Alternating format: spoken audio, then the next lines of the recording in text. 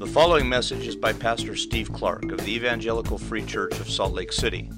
More information is available at our website, www.slcevfree.org.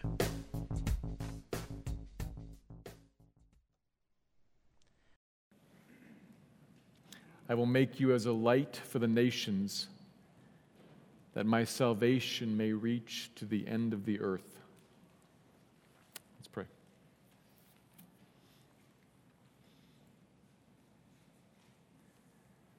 Oh, we just sang a song about home,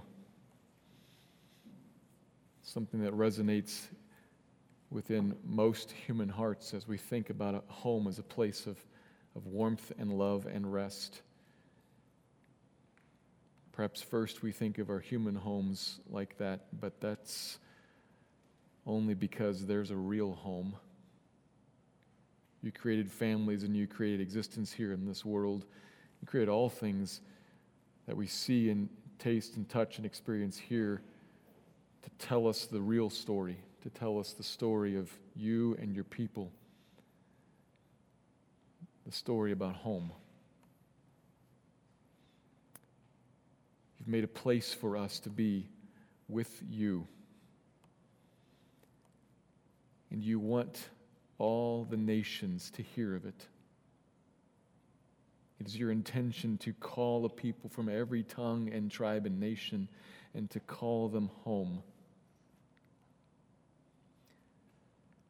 That's because you are good.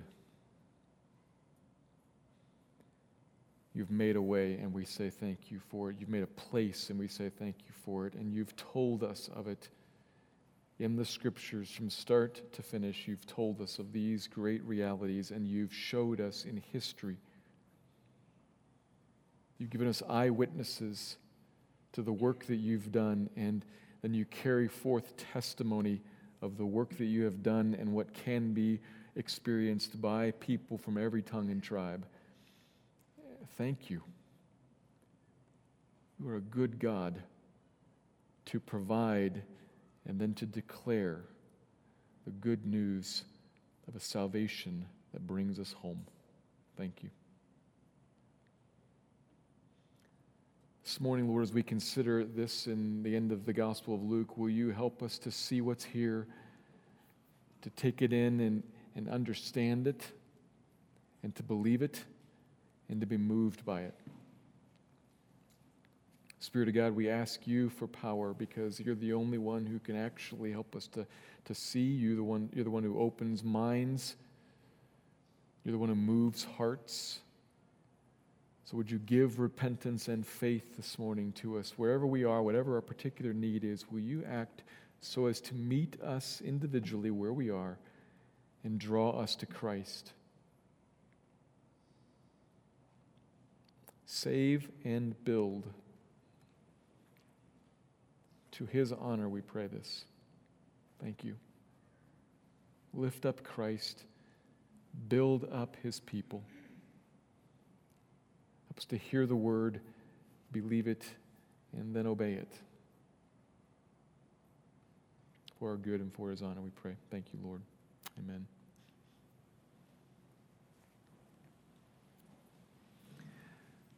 We turn our attention this morning to Luke chapter 24, where we meet yet another group of people who are simply stunned to encounter the resurrected Jesus. We've seen him so far arrested and tried and condemned and crucified, and we saw the certain evidence of his death. The execution squad watched it start to finish and certified it to the Roman governor when he asked. His enemies, who were extremely concerned that he died, they watched and they were satisfied. His friends also watched and were crushed by it. As they took him down physically and handled him, we have their names. This is the mark of history. We know who these people's names were. They took him down, they handled his body, they wrapped him for burial, they placed him in a distinct tomb, prepared spices so as later to go and anoint his body. They all knew it, they all saw it, he's dead, and they expected him to stay dead. and their hopes were crushed by it if they were followers, satisfied if they were enemies. We've seen all that, and then we've been confronted, and really that's probably the best word to use for this, because it's a hard to reckon with fact that just kind of bumps into us, bumps into the people in the passages. We've been confronted by some unexpected news. The tomb is empty, and there are angels there who say that he's alive again. Can you believe that? What do you make of that? Or what do you make of last week's passage with the confirming news that Jesus actually appeared to two forlorn disciples on their way home to Emmaus? Those two did not believe the women. They couldn't believe it. Just too hard to understand. And because they didn't believe that Jesus was alive again, they are racked with hopelessness. They are despairing, forlorn. But their hearts first came alive again to hope when Jesus, still concealing his identity, when Jesus opened up the Scriptures to them and showed them in the Scriptures, this is what had to be: betrayal, death, and resurrection. This is all the plan of God, told beforehand.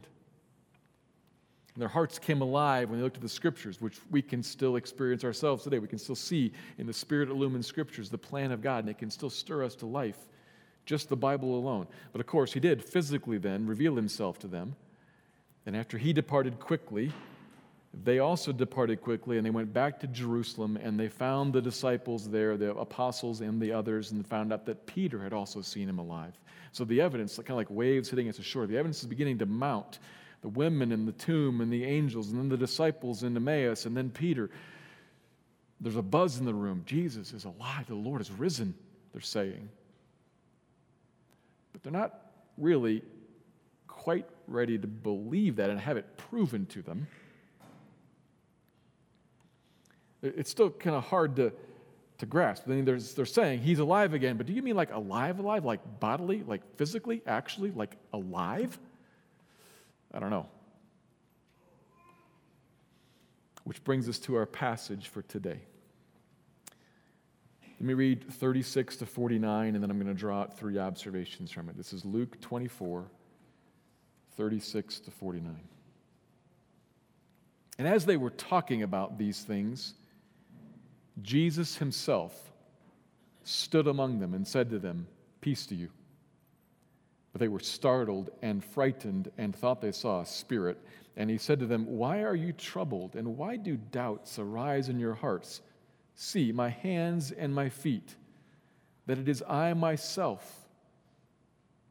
Touch me and see. For spirit does not have flesh and bones, as you see that I have." When he'd said this, he showed them his hands and his feet.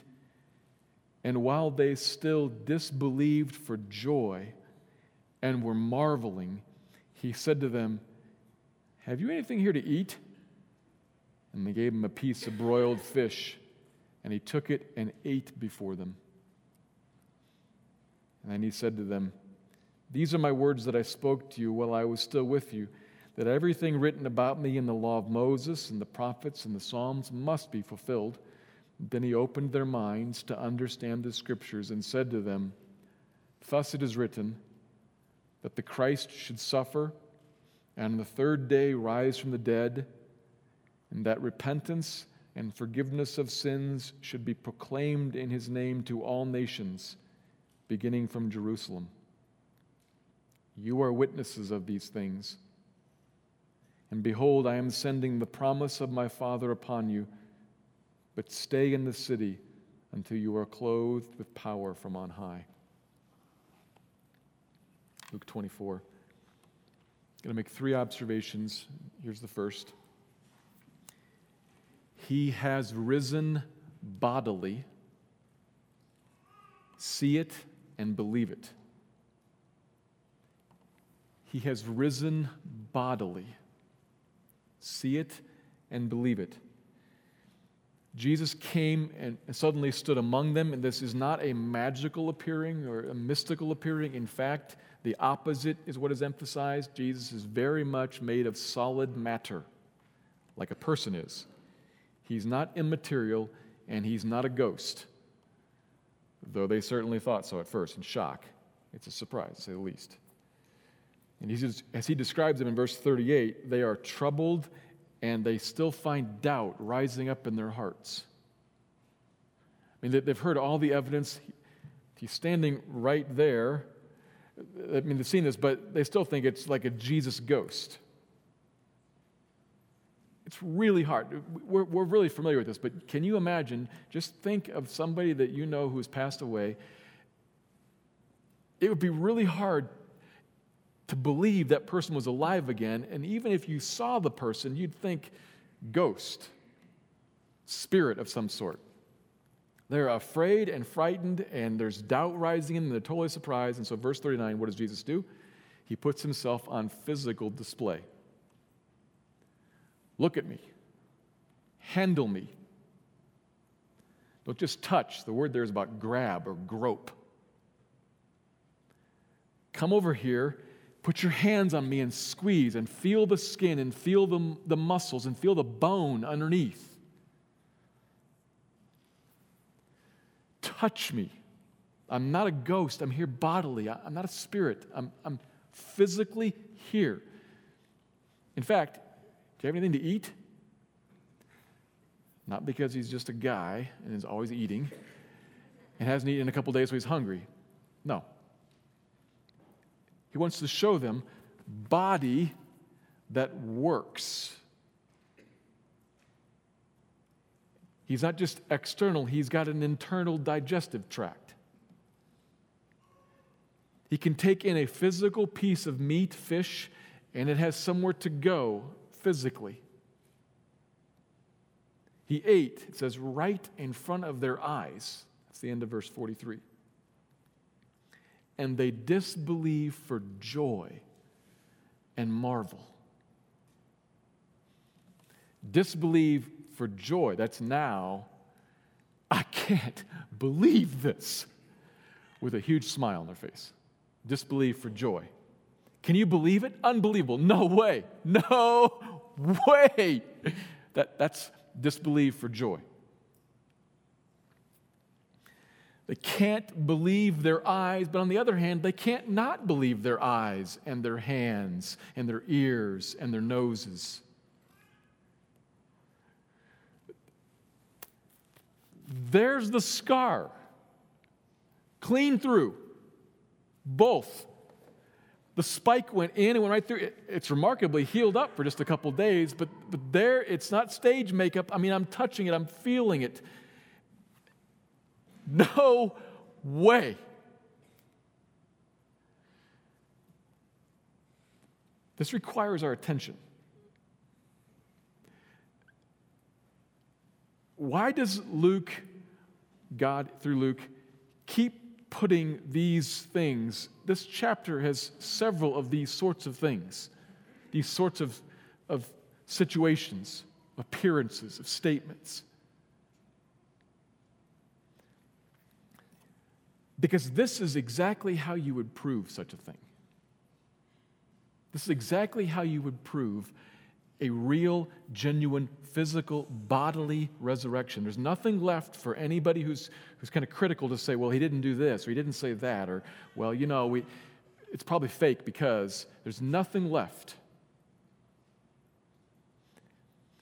When Jesus is standing in front of you with one of your hands wrapped around his scarred wrist, and he takes the other one and takes a piece of fish, puts it in his mouth, chews it, and swallows it, we've reached the point when it takes more faith to convince yourself this isn't real than it takes to believe it. Can you believe this? Becomes, how can you not?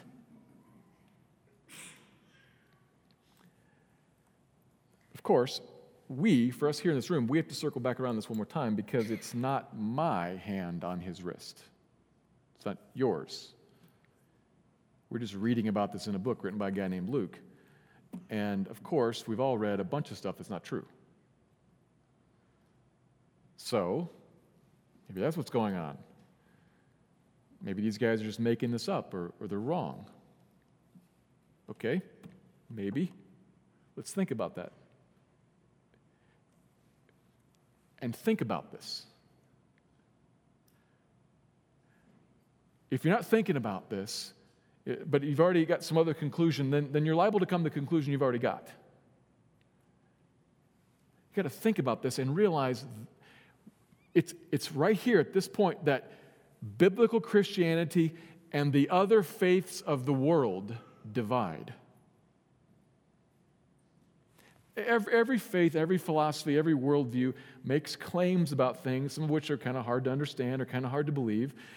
And people kind of say, I buy that a little more than the other, or this seems better, more sound. Okay. But here we've got a divide. We've got a claim about something astounding that people claim to have seen, touched, heard, smelled, to be eyewitnesses of.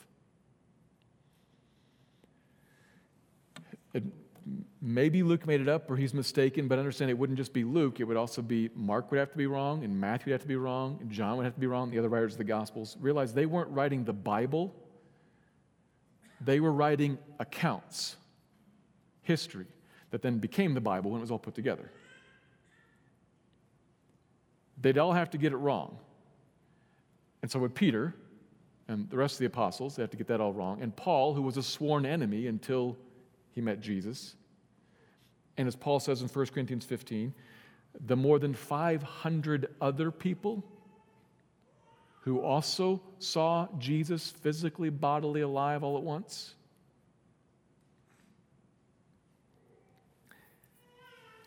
And critically, were in most of them still alive at the time of these writings in the area where Jesus lived.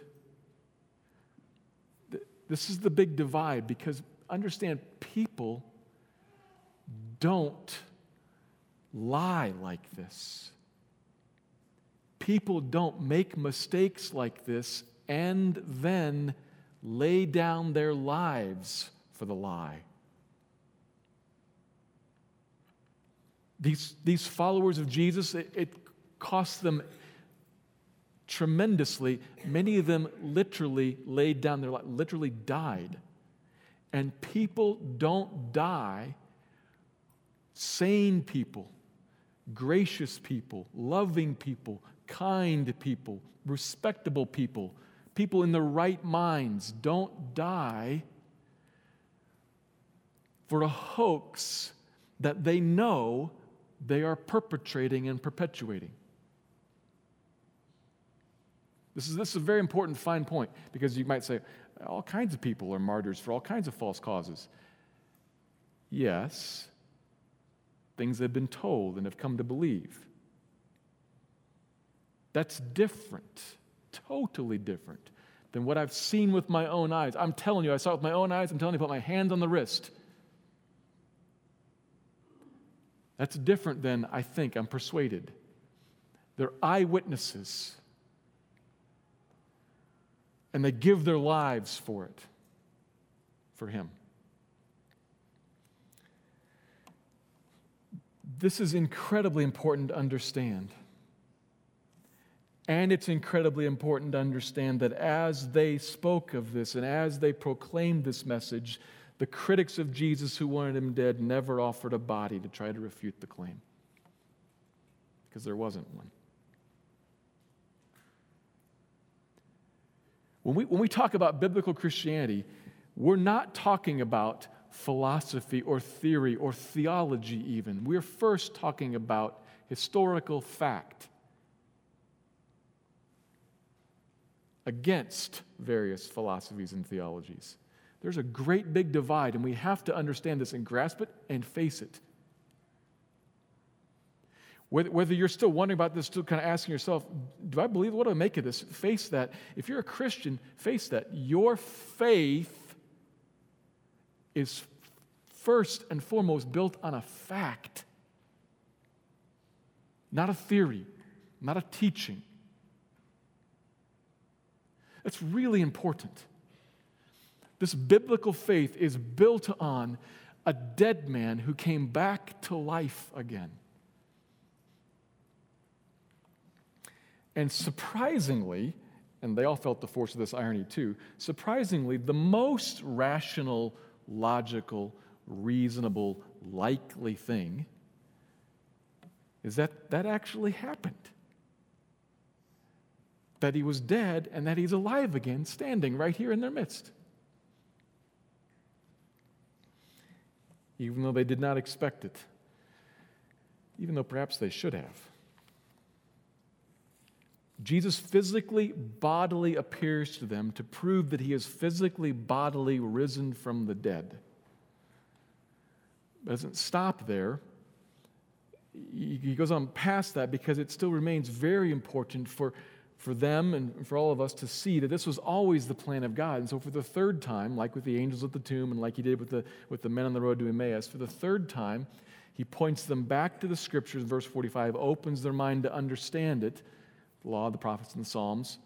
That's a way of saying the Old Testament, what we call the Old Testament, the Scriptures. To show them that this was written down. Everything written about the Christ has just happened. It was always the plan of God. It had to be fulfilled. He'd mentioned this before, as we've seen back in chapter 9 and chapter 18. The Old Testament had predicted it, and Jesus does not walk them through some of those places here.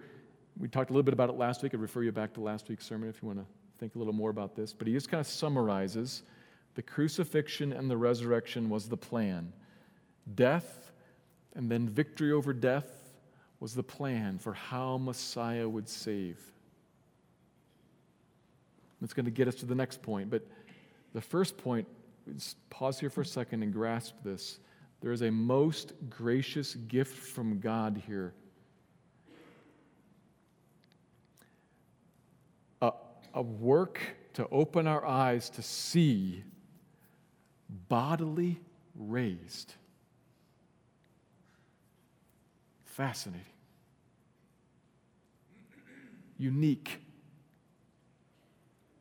A powerful testimony that Jesus is who he said he is and provides what he said he provides and will bring his people with him into life after the grave. A person who grasps this and marvels at it in joy will be incredibly confident and filled with hope. This is what drove these first apostles in their incredibly bold witness to the very people who killed Jesus. Read about this in the book of Acts. Essentially, the enemies say to them, "Shut up, or we're going to kill you." And the response really is, "So what? I saw him alive again. The grave is not the end." We don't think like that because we don't see him like that. See him. See him. He's alive. Honestly, physically alive.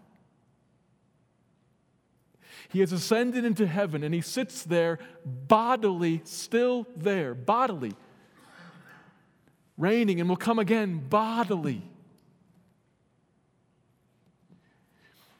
There is no ethos of Jesus that has come back to life in the world. No, the body of Jesus physically came back to life in the world and physically reigns and will physically appear again. Jesus lives and reigns and is coming.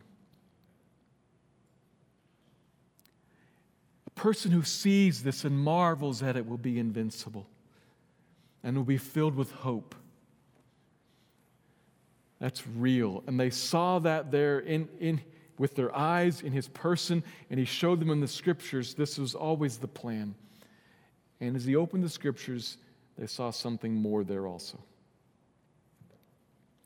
Which gets us to the second observation.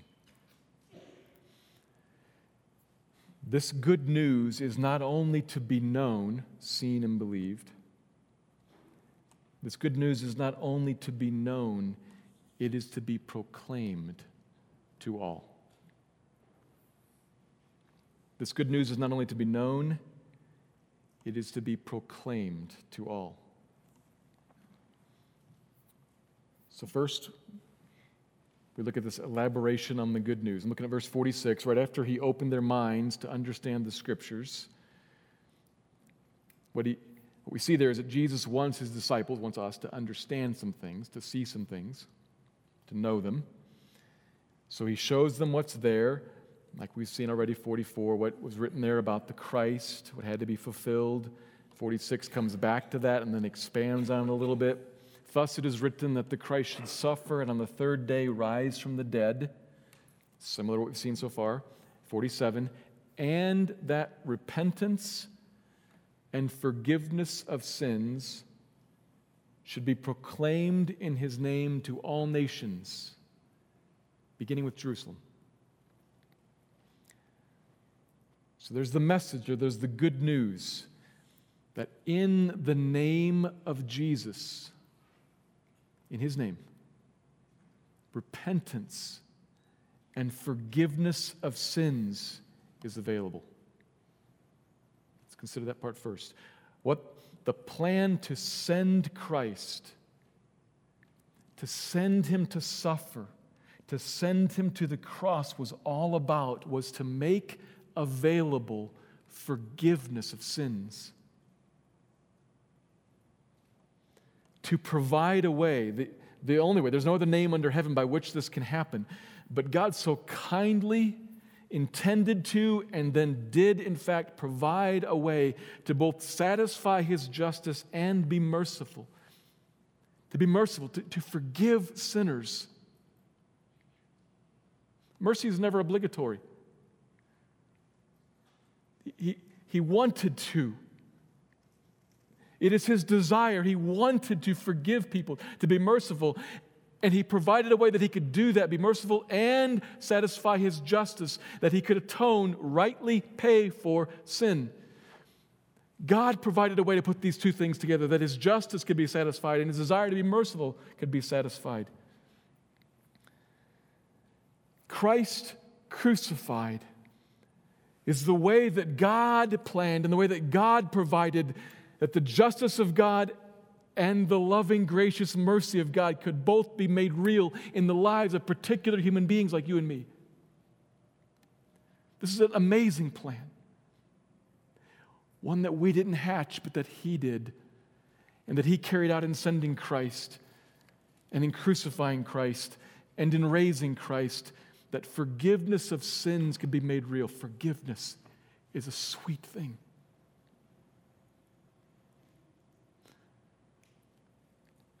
To stand guilty of sin against God and then be released from it is a sweet thing.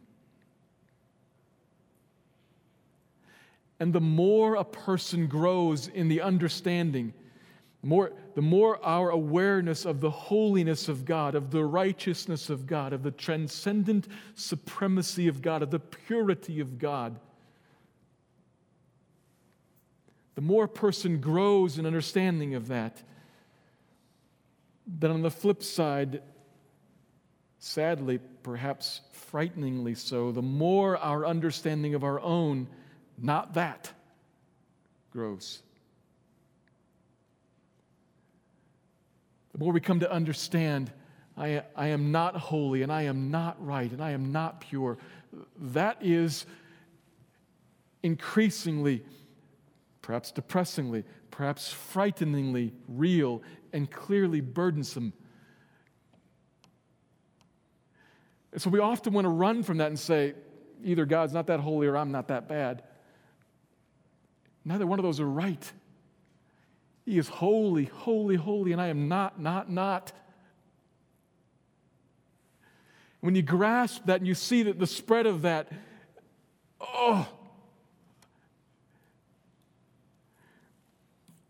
and then how sweet is it to be forgiven? To have it wiped away. And not, we people deal with forgiveness sometimes in a way that it kind of cheapens it. We forgive people and we really kind of say, oh, never mind, not a big deal. But we know there's still something that's kind of, I owe you one. To have a debt wiped away and in its place, perfect, delighted, clean fellowship. It's a sweet thing. Have you ever experienced that with a person? To have a debt, an obligation removed, and amazingly, you don't think it should be this way, but amazingly, they welcome you now. They give themselves to you now. That's a sweet thing.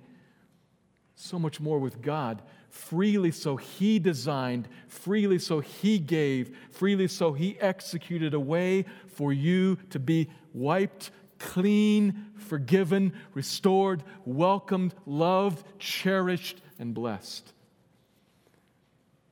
This is good news. And it tells us of a God who is good. This is a God who Himself is sweet, a God who Himself is love, a God who Himself is one that you want, have always longed for, in fact, but really sometimes as you consider your sin, have never dared to believe could be, but is. This is the God who is. This is the God who wanted you. This is the God who provided a way for you to be forgiven and drew you to know it and drew you to Himself and loves you now with an everlasting love that is wide and long and high and deep. This is a good, sweet God who would make for forgiveness of sin available to those who repent. Repentance. It's there in the same phrase. Repentance and forgiveness of sins. They're tied together. It's important to understand this word because forgiveness hinges on repentance.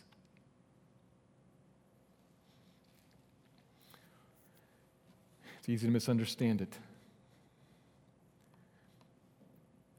I think probably two ways we misunderstand repentance, and they kind of run in opposite directions. One way may be a little more common for those of us who have grown up around religious things, around churches and whatnot. We think sometimes that repentance means we change what we're doing and do something different. So it becomes, don't do that, or do that.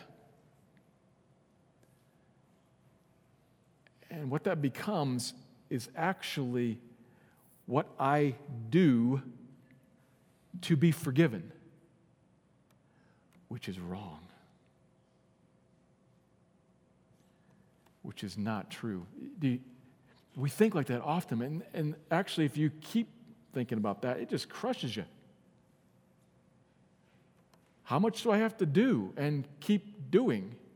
The forgiveness is a sweet thing, and I need it. And as it's painted in front of me, it would be relief to me. And then you tell me I got to do, and I got to keep doing, and I got to do and do. Oh, man. I just got loaded up with the burden. No, that's not what he means when he talks about repentance here. And the other way we misunderstand it sometimes is seeing that we run over to repentance being just a simple, straightforward change of mind. Like a person who says, I don't believe in Jesus, then comes to say, well, what would it hurt? Might even help. Okay, I believe in Jesus. Change his mind. Good to go. Forgiven. No. That may not tell you anything about what's actually going on inside. What repentance is about, you can hear it in both the Old Testament and the New Testament words that are translated into English as repent. It's about a turning of the inner self. A turning of the mind, or of the heart, if you will. A turning from trusting in one thing to trusting in another. It's the actual heart that turns, not just the voice. We grow up thinking, I must do to make myself worthy, to make myself right. And then we bump into God's word that says, there's no one righteous, no, not one. No one does good, and no one can. Well, then who can make me right? Then who can make me worthy? Only Christ can. And I turn from trusting in one thing, me, to trusting in something else. So it is a change of perspective. It is a change inside of me, a turn. But it's a change at the heart level. That's a dependence level, a trust level. I'm leaning on one way, I'm trusting and I'm hoping in one thing, and I turn to trust and hope in another, in Christ and His work on the cross, not my work in attempting to obey. That will, given time, lead to different behavior, for certain. But not as a part of repentance, but rather as a product of repentance. But just like the thief hanging on the cross, repentance can happen in a moment. When a turn in your heart happens. And the call of the Bible always is repent, trust Christ, not yourself. That is, believe in Christ, not yourself. And forgiveness comes.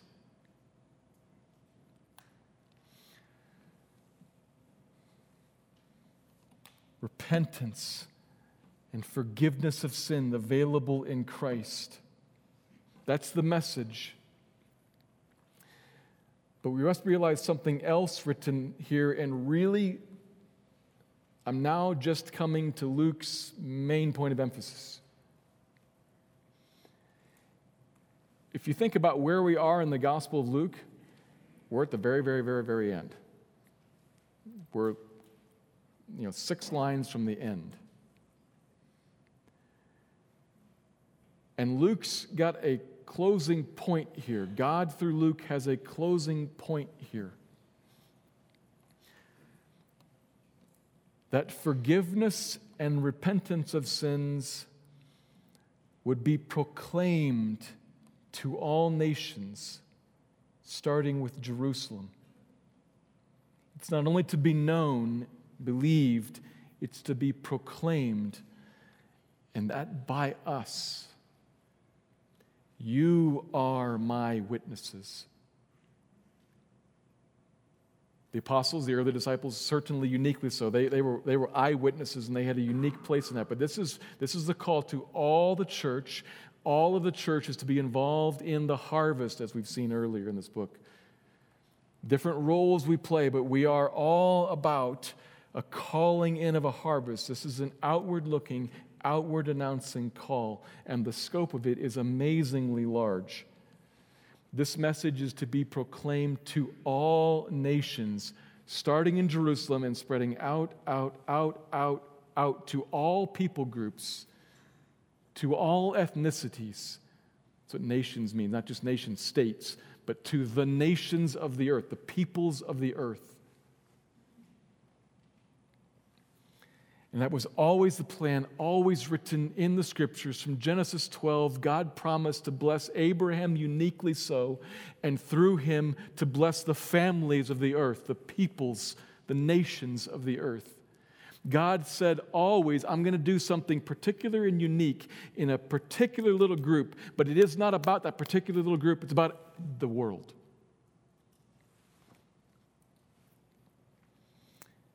It is about a particular people with a particular book and a particular prophet and a particular land and a particular king. But it's to be proclaimed everywhere because that Israelite king and that particular man's coming and his life and his death and his resurrection is the news that's worthy and needed by all people everywhere because it's about how God provides forgiveness.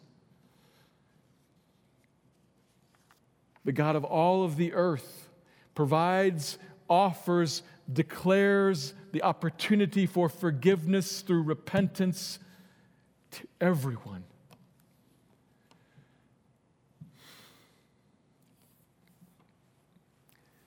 This is the need of the nations. And God is the God of all of the earth that has a desire to call in a people from every tongue and tribe and nation. So he says to us, tell it. Proclaim it everywhere.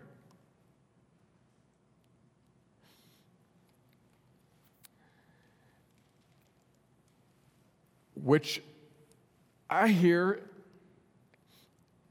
and I admit my response is a little bit like, oh my word.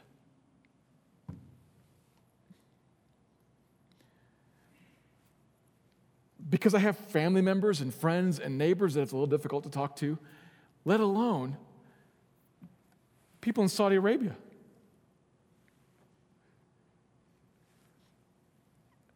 How is that to become reality?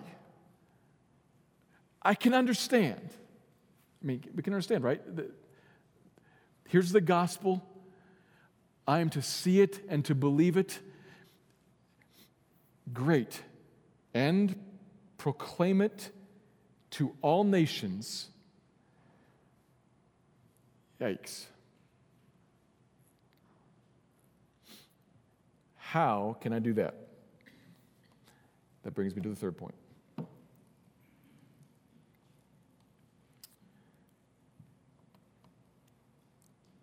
He will give us what we need to proclaim this good news.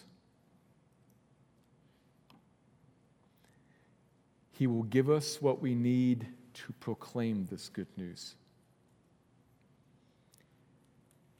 Hearing this call to proclaim, a very natural response is, I think, one of overwhelmed, to feel overwhelmed at the daunting task. Because my inner monologue is, how am I supposed to convince somebody of that?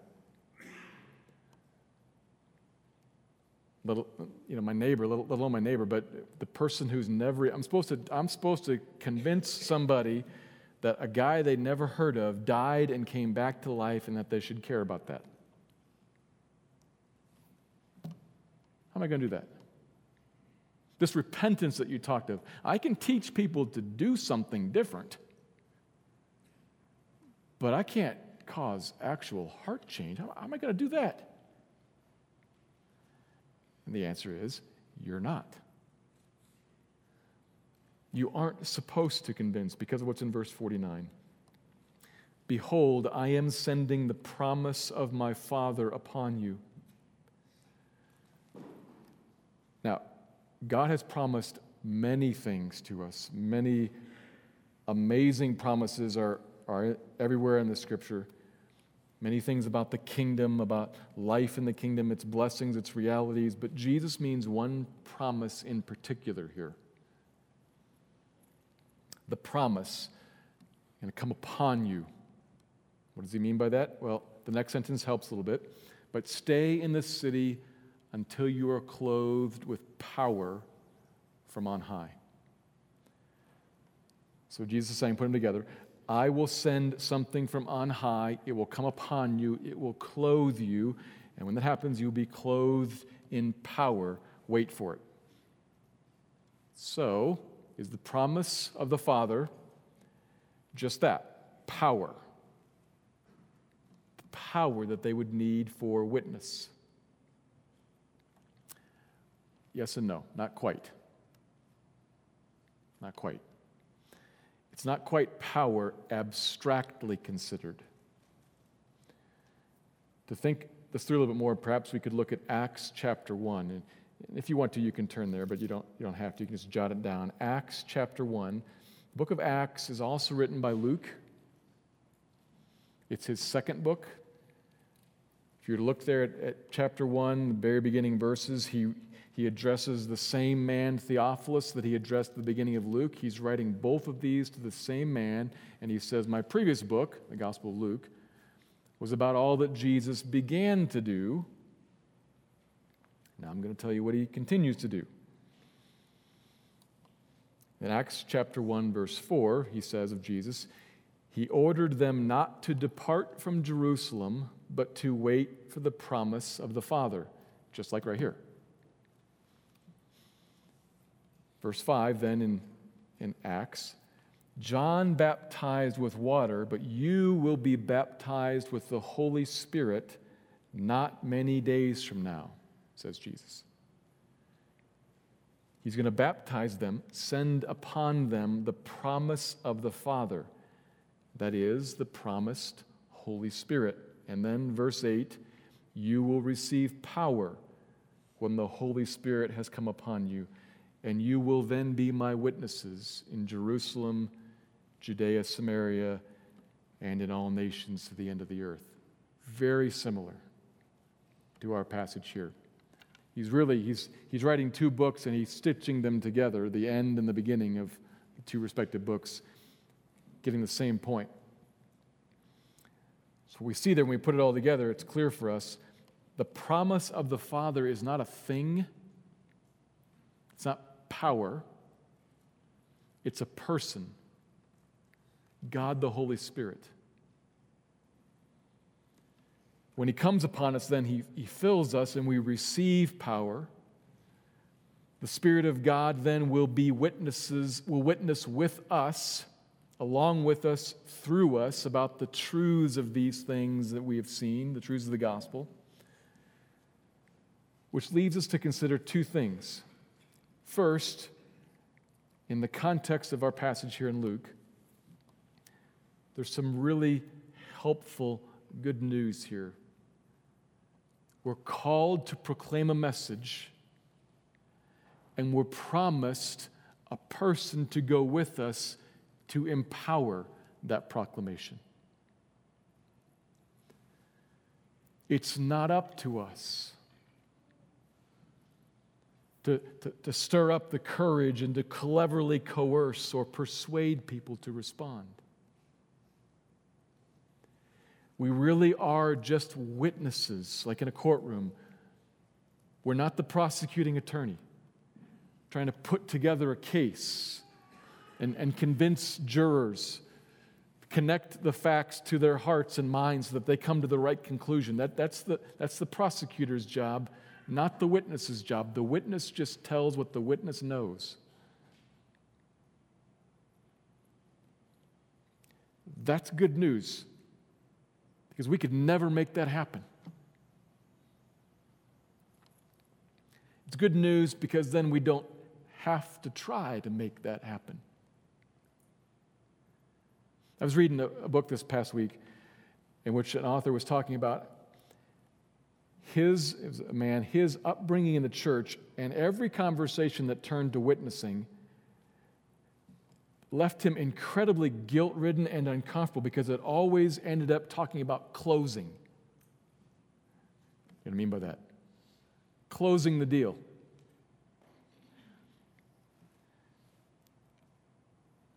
You're not a good salesperson if you don't close. If you just mention your product and then move on. You're supposed to close. Well, if you're mentioning the product of Jesus, you got to bring the person to Jesus and bring him to a point of decision.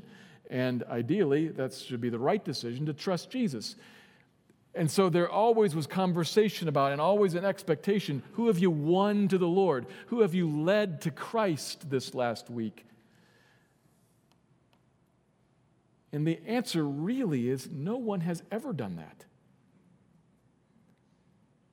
No one has ever won anybody to Christ. No one has ever led anybody to Christ. Never. No one has ever closed any deal in regards to this message. Now, if we understand each other, then I'm fine using that language of leading people to Christ, because of course we are to be involved. Jesus just said so. We are to lead people to Jesus. And if we understand each other, then I'm okay with that language. But often that language about winning and leading is really about closing and we hate the feeling of this. My friend, my neighbor, my relative, the guy I meet in the street, the person in Saudi Arabia, I got to somehow coerce him or her to pray a prayer. That feels bad. And I'm bad at it, so it feels like it's a burden. And the good news is, that's all wrong-headed.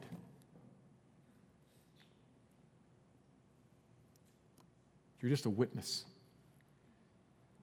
The Spirit of God is the prosecuting attorney. And Jesus promised He would send Him to us, the church.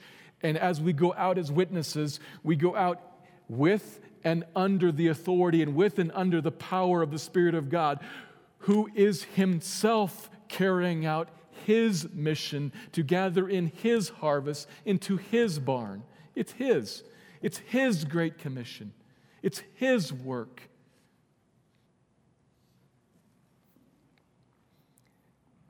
This should free us from a sense of burden, and it should free us to do what we actually want to do, to just love people and tell them good news. To just love people and tell them good news and leave the results to them and God. I don't have to make something, to coerce, to say it just right and make it happen. And if they reject it, I'm okay with that. I'm not a failure. This should free us. When we hear the call, the order really, to proclaim His name to all the nations, to realize in His power, under His authority, I'm just a witness. And I get to actually help people. Not manipulate them, coerce them, corner them, put them on the spot. The stuff we hate doing.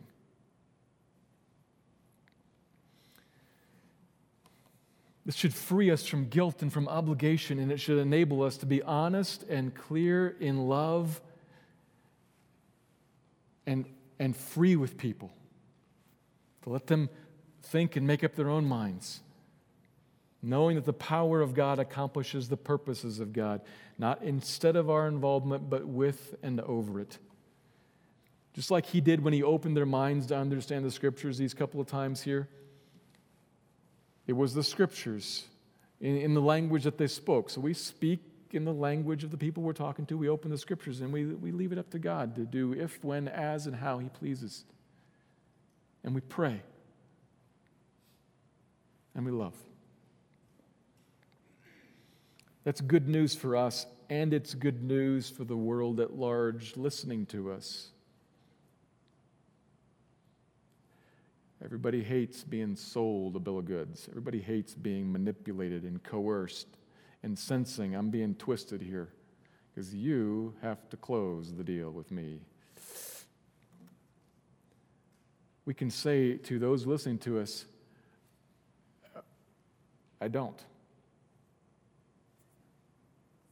I'm hands off. Now, I'm not, it just occurred to me.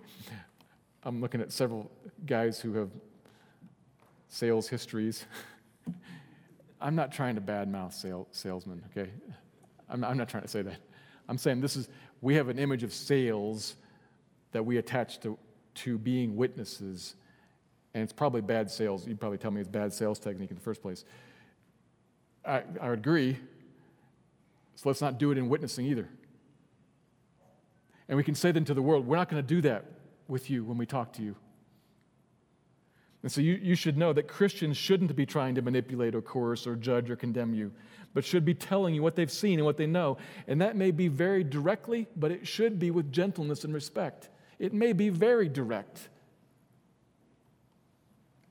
but with gentleness and respect. Because I don't actually even believe that I can change your mind. I can't actually work in you. I'm not even trying to, because I can't work actual repentance. Repentance is a gift from God as He opens the eyes, as He reveals, as He opened their minds to understand the Scriptures. As He opens people's minds, they see it differently. And you find, I've been granted repentance because I'm different. God gives that. If and when and as and how He chooses. And so I'm not trying to make that so. So you can stand at ease in front of Christians, or what they should be like, I should say. And you can stand at ease before God, because it might sound to you like you're saying that God's going to come in and God's going to work on the inside of me. Yeah. But it's this God. And if you've tracked with this whole Gospel of Luke, you've seen that this God is good. That when He acts in power, it's for the sake of what's right and what's holy and what's pure, what's driven by love and mercy and compassion, what lifts up justice, what blesses people. There is an enemy who hates you, and it isn't him. He hates your enemy. And if he were to come upon you and grab a hold of your heart and change it, it would be for your blessing and for your good.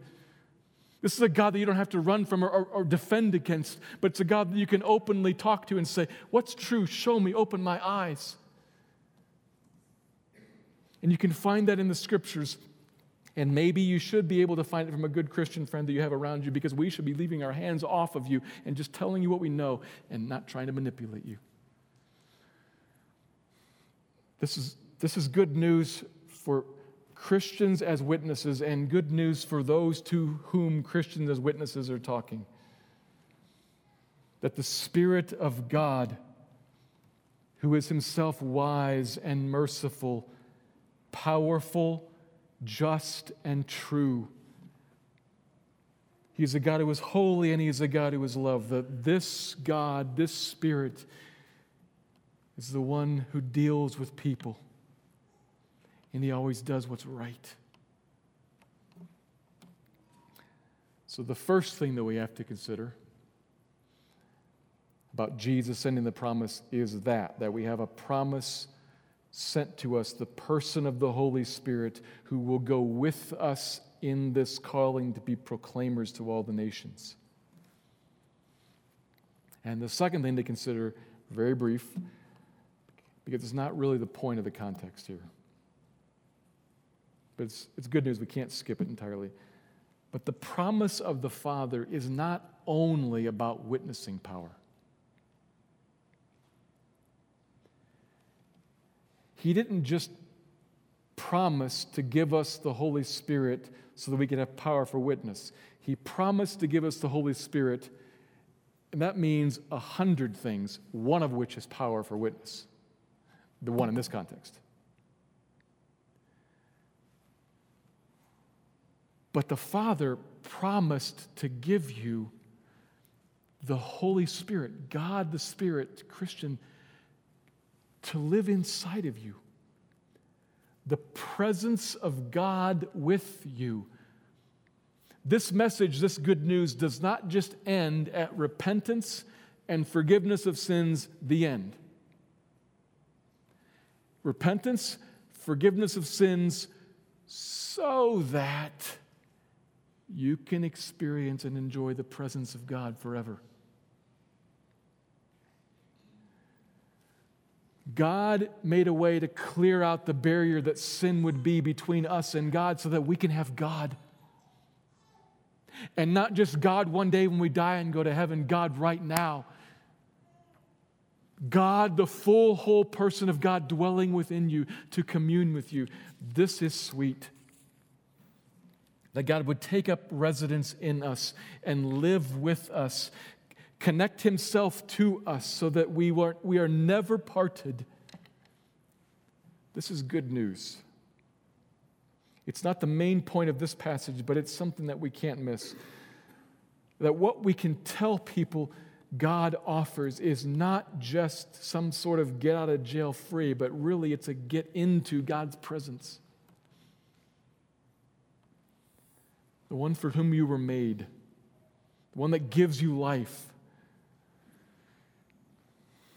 promised and now delivered in the gospel by Christ himself.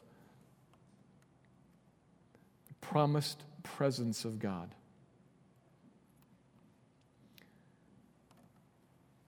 There's a message here that we are to see and to believe, but not only believe, but proclaim, and not proclaim in our own power, but in His. It's the message of Luke, it's the message of the Scripture, that God made a way for people to be forgiven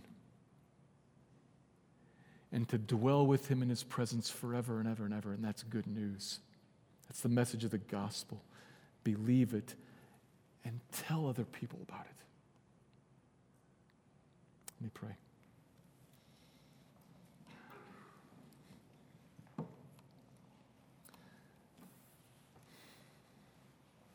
Father, you are good.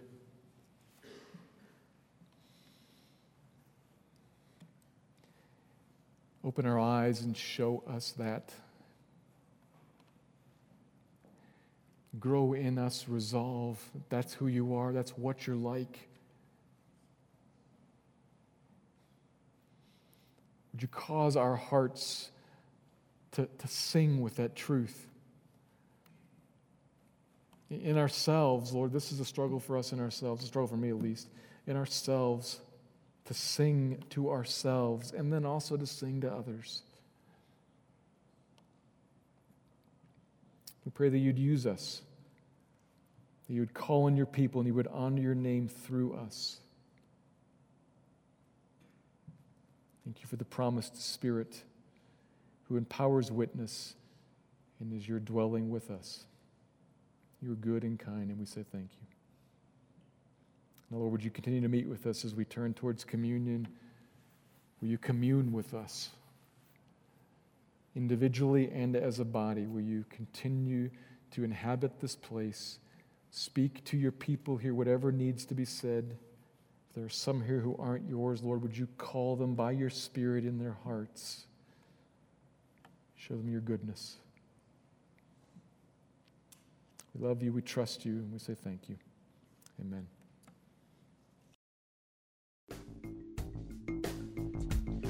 Thank you for listening to this message by Pastor Steve Clark of the Evangelical Free Church of Salt Lake City in Salt Lake City, Utah.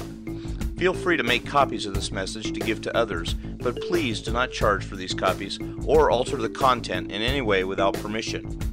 We invite you to visit our website at www.slcevfree.org or call us directly at area code 801-943-0091. Our mailing address is Evangelical Free Church of Salt Lake City, 6515 South Lion Lane, Salt Lake City, Utah, 84121.